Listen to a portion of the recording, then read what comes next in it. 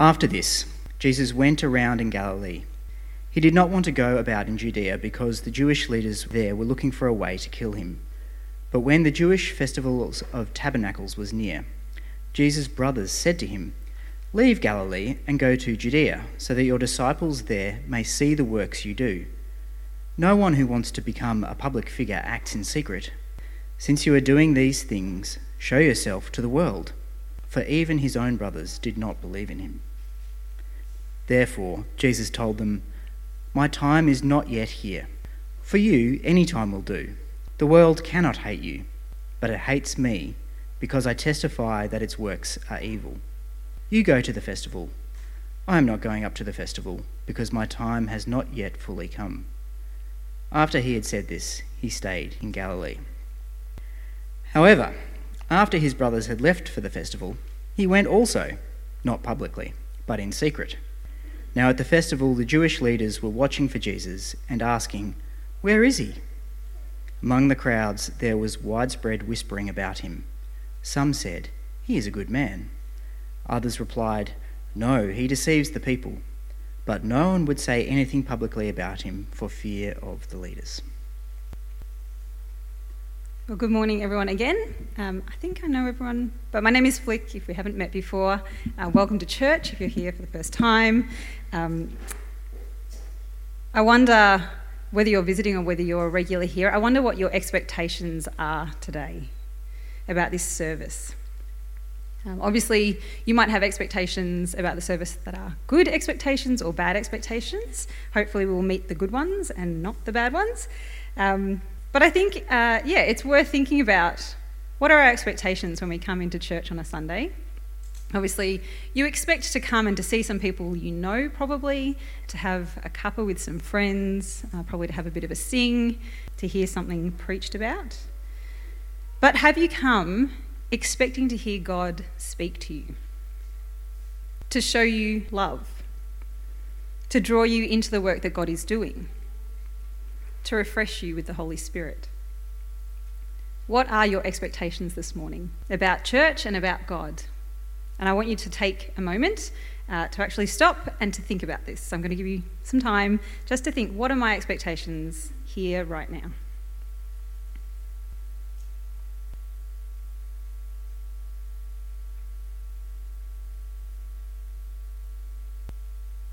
The reason that I think it's important to recognise what our expectations are is because expectations are powerful.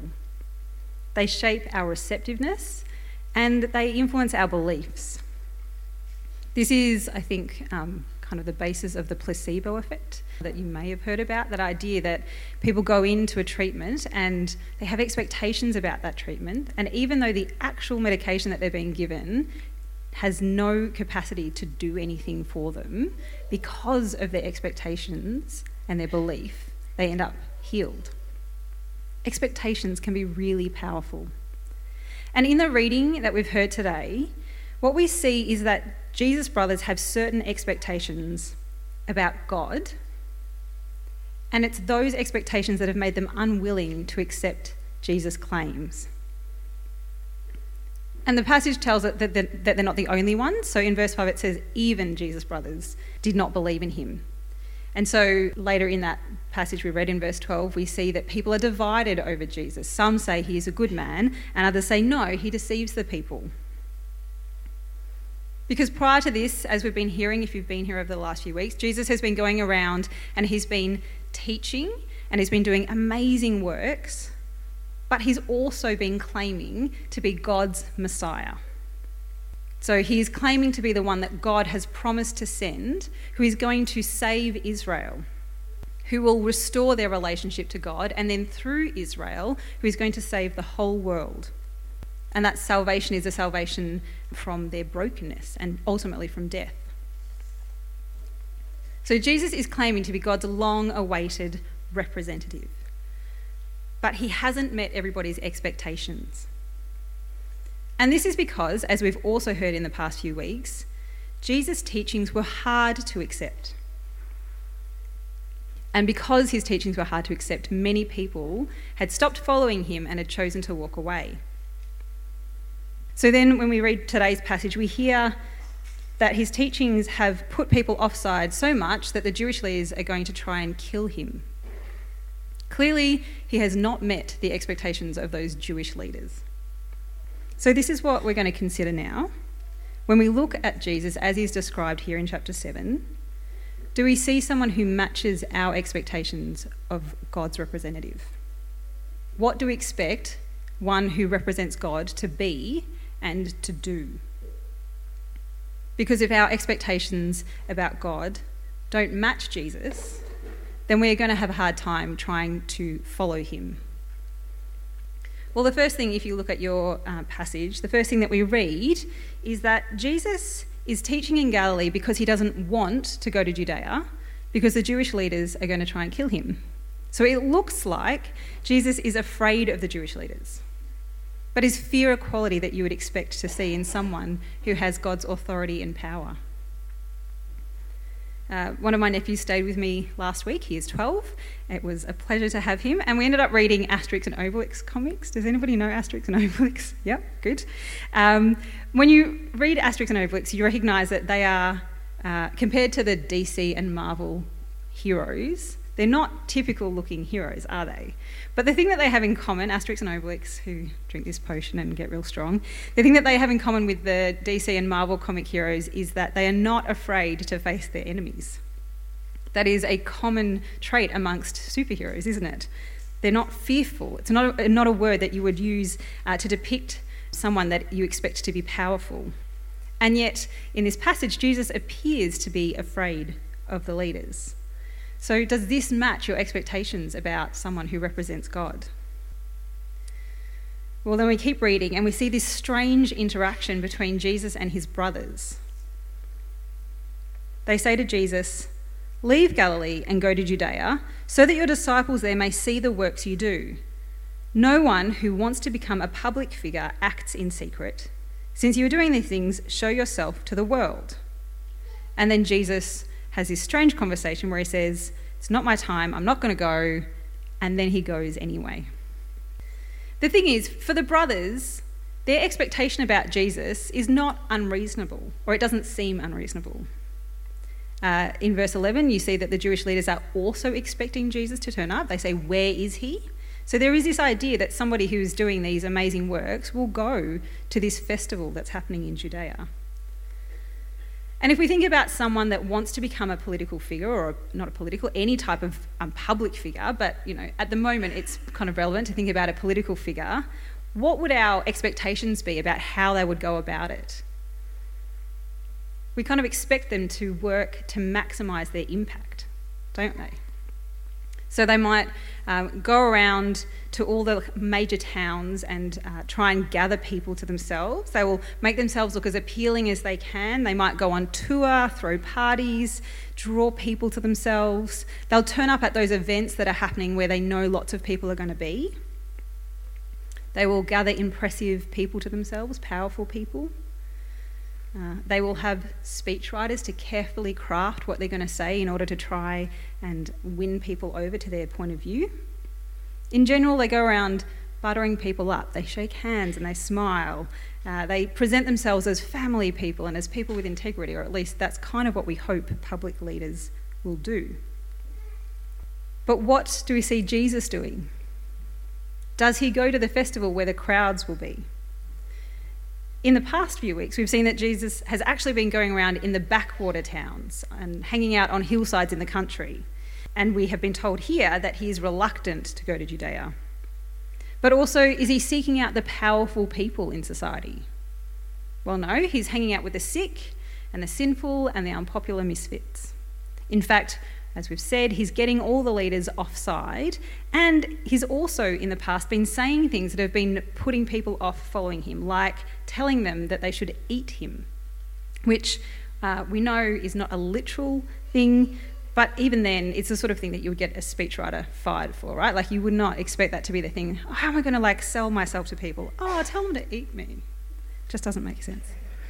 So yeah, Jesus doesn't seem to be doing things that seem particularly sensible if you're trying to make yourself a known figure.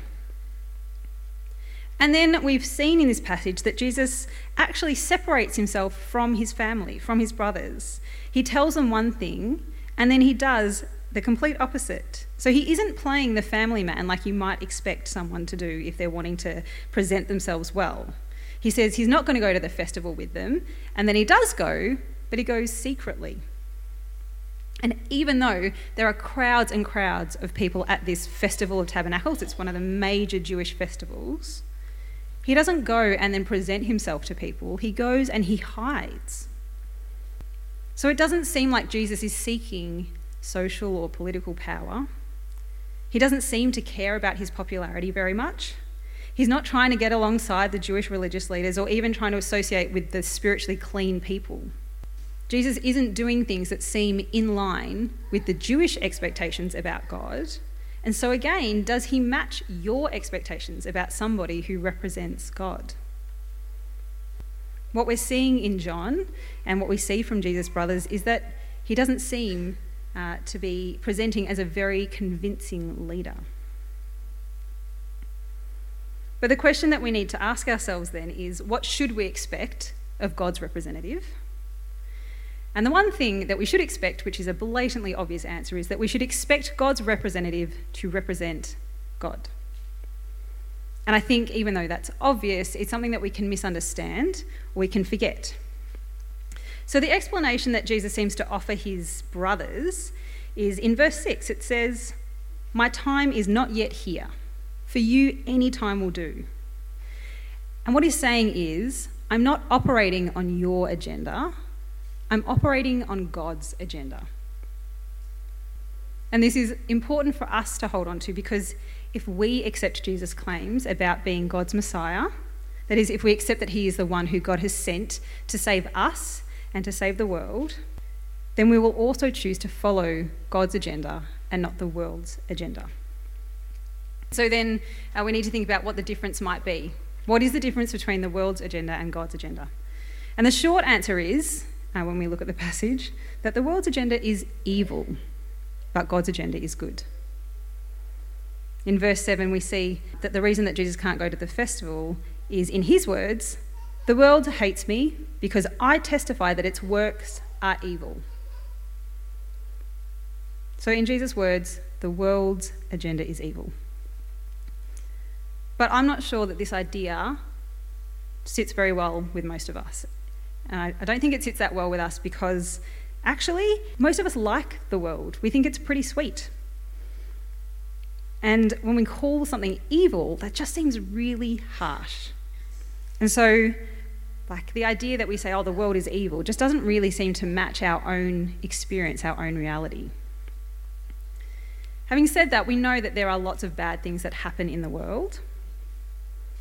And so I think it's a language that's being used that is hyperbolic. That's a bad word to use. It's like extreme language that's being used. And in our setting in history, we don't like absolutes. We like relativity. We like the wriggle room that gives us. But actually, we can understand evil to mean something different. So, for example, when I hear the word evil, my head, my mind, automatically goes to things like psychopaths and massacres and corruption and slavery, all those kind of types of extreme oppression and demon possession and all of those things that are kind of depicted in movies. Evil has a really extreme connotation attached to it. And those things are definitely evil. So I think a lot of us tend to kind of put evil on one end of a spectrum, and then it sort of goes evil, bad, good, perfect at the other end. And so when we think about the world and what the world is doing or how it functions or the things that are happening, we'd kind of plonk them somewhere on that spectrum, not just one end or the other. We'd say, oh yeah, that was a bad thing, oh that was an all right thing, that was a good thing. And so we have this kind of spectrum vision of what the world looks like. But God's perspective is more, or what's depicted in the Bible is more, that actually evil is anything that falls outside of God's perfect, intended order. So either we're in the Garden of Eden or we're not. Either we're living in the freedom of God's kingdom or we're not. And so this is either we're in God's perfected place or we're in an evil place. That is how that language is kind of being used. And the assumption that I think a lot of us have is that there is more to life than just the physical and material. And so there is this idea that we're living in a spiritual state, that we have something that's going on that's both physical and spiritual, and that the devil does have power in the world. And so at this point in history that we've read about today in John's Gospel, Jesus is saying, my time is not yet here. I haven't yet overcome the power of evil, the devil in the world. And so he is right to say that the works of the world are evil. And surely this is a good thing for God's representative to do, to see evil in the world and to speak against it. But we see that this also leads the world to hate Jesus. And so for us, we need to think about this because there is still a consequence for us as well. They say that people living in glass houses shouldn't throw stones, and we're living in the world, so if the world is our home and the world is evil in some sense, then there is a cost to starting to call that out. Calling the world evil while you live in it is kind of like throwing the stone in the glass house. And so to follow God's agenda instead of the world's agenda is not always the easy choice, but it is a perfectly good choice. Jesus might not look like a typical leader. He might not look exactly like we expect God's representative to look. He does some very curious things that we will not always understand. But what we can hold on to is that when we look at Jesus, we get glimpses of God's good intentions and good plan for the world. Jesus' brothers tell him to go to Judea, and they tell him to do this because they want the disciples there to see the works that Jesus is doing. Even though they haven't accepted that he is who he claims to be, they have seen what Jesus is doing and they are impressed by his works. Jesus has amazing power. If you look back in John before this, there are all these instances where you see these amazing things that Jesus can do. He can walk on water. That means he has power over natural events, and like he could, click his fingers and the bushfires would be out. Like Jesus has amazing power. He can feed 5,000 people with 5 loaves and 2 fish. That is like an instant end to poverty and famine. This is the power that he contains.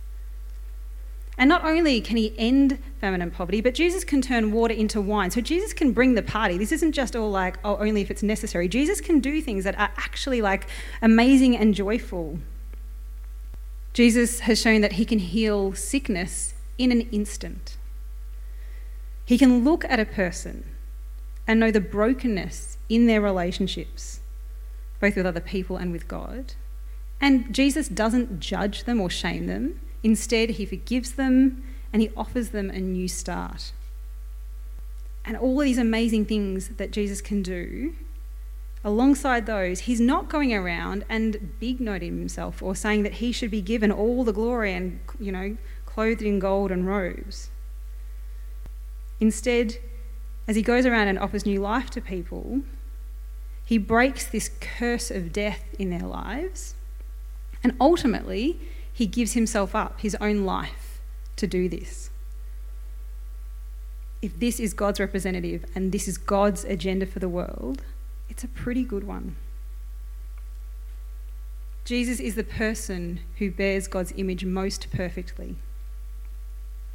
And what we can see Jesus doing with these people in John gives us a glimpse of what Jesus has the capacity to do for us and in the world still. Because God's agenda is an eternal agenda, which means that it applies to us and it applies to everybody in all of the history of the world for all time.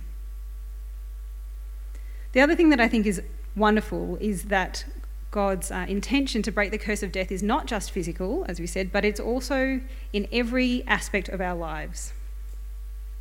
So, yep, Jesus did bring life by physically healing and feeding people, but we also can see that he heals the isolation and brokenness in people's lives. And I think in our culture, this is something that is really good news. So if we believe in Jesus, if we accept his claims, then it is a good thing for us to pursue the same agenda that he did, God's good agenda. And so how are we to do this? What will it look like for us? Well, if you were here last week, Beck did speak about the change of perspective that comes once you've accepted that Jesus is who he claims to be. You have this aha moment, like Peter did, and you kind of go, oh, yep, Jesus is Lord and God. I will follow him. And she talked about the fact that when you do that, your perspective opens up to include eternity. So Jesus isn't worried about getting to the festival on time in order to make a big splash, because actually, like, what seems slow to his brothers, in God's timing, is perfectly timed. And I hope this is something that you can relate to. I have certainly had my aha moment with Jesus. I have been a Christian for a long time, and I have called him my Lord and my God for a long time. And yet quite recently I've been made aware again that I still have major trouble accepting God's timing in my life.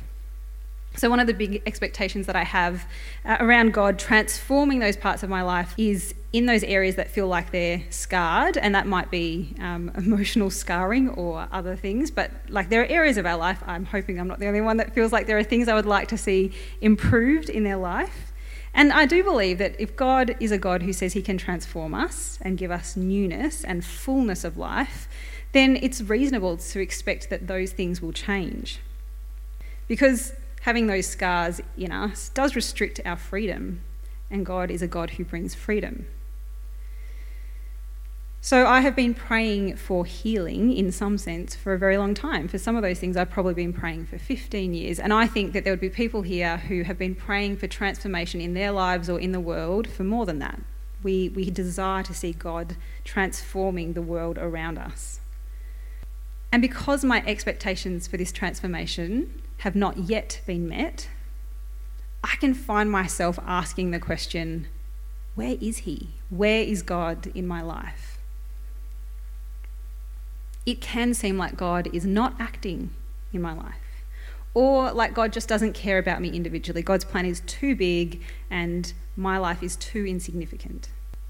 But when I remind myself that God has an eternal plan, the pressure that I feel in the moment fades.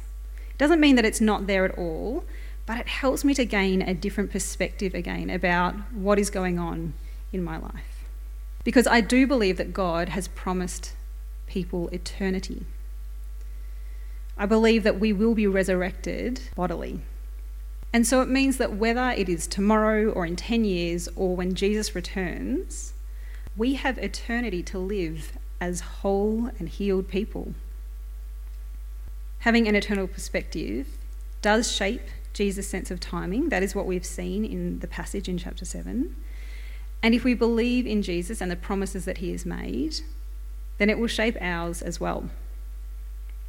Another way that we can follow God's agenda is by surrendering our own expectations of what is good to take on God's expectations about what is good. So we saw that Jesus' brothers thought that it was good for him to go and put himself in the spotlight and to seek power and glory. But actually, so often in the Gospels, what we see is that Jesus is humbling himself, not seeking his own glory.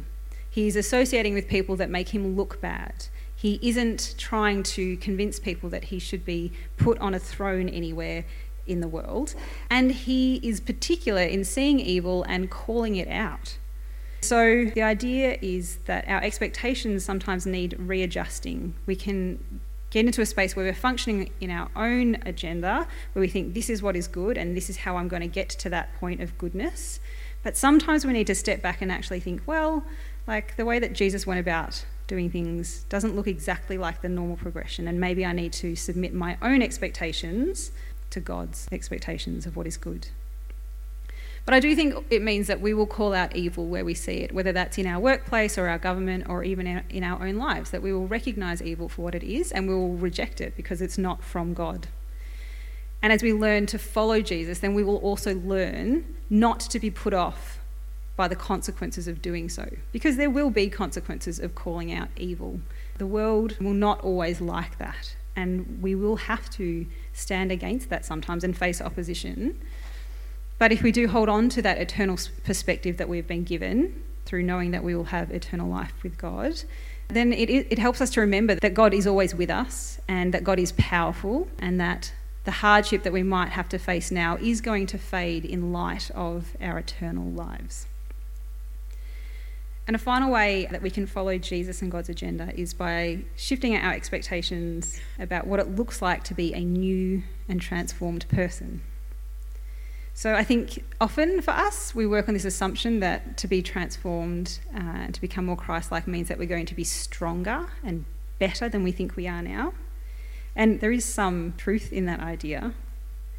But I think often we assume that our scars and our weaknesses are bad. But what we see when we look at Jesus and walk in his footsteps is that it is through weakness that God chooses to break the curse of death. It is through weakness that God chooses to bring new life.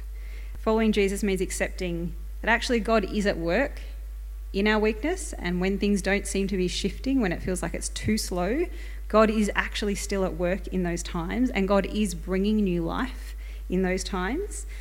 And even though we cannot always understand the sense in that, we can hold on to the fact that Jesus shows us that this doesn't mean that God isn't at work, that we can trust that God is powerful to work and bring new life through those weak moments, through our weak times and through that process. So whether you are frustrated in the place that you are in or very content in the space of life that you are in, I want you to hold on to the idea that actually God sees you and he knows you and he loves you just as you are right now.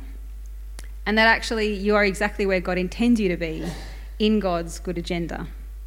If you believe in Jesus and follow him, then there is an idea that might be helpful to hold on to, that today is the start of eternity for you. So you might be 36 and looking at another 35 or 40 or 50 years of life on earth, but actually life is going to continue for a lot longer. And if today is the start of eternity, then that is a very long time for God's goodness to reach every corner of your life, whether that is your mind or your body, your work, your relationships, or the world. And so hopefully that will be an idea that encourages you. And so I'm going to pray to finish. And I'm going to pray that if you feel like you've been following the world's agenda and you would like to follow God's agenda, then you can pray with me silently as well. And hopefully you'll be encouraged that God's timing is good timing, even though it doesn't always make sense to us. So let me pray for us. God of creation and of all that is good, we thank you for your eternal plan. We thank you that although we still feel the effects of the curse of death, and although the devil still seems to have power in our lives and in the world, you have sent Jesus as your representative to save us and to bring new life. We are sorry that we continue to contribute to the evil in the world. Thank you that Jesus has come to show your ways and that through his weakness, he has brought us new life. Help us to keep an eternal perspective, to trust your timing, to accept that by your Holy Spirit you are at work in our weakness, and to call out evil. Remind us that we are exactly where you intend us to be in your good plan, and give us grace and patience to accept it. We accept your gift of life and love, and pray all these things in the name of Jesus and in the power of the Holy Spirit. Amen.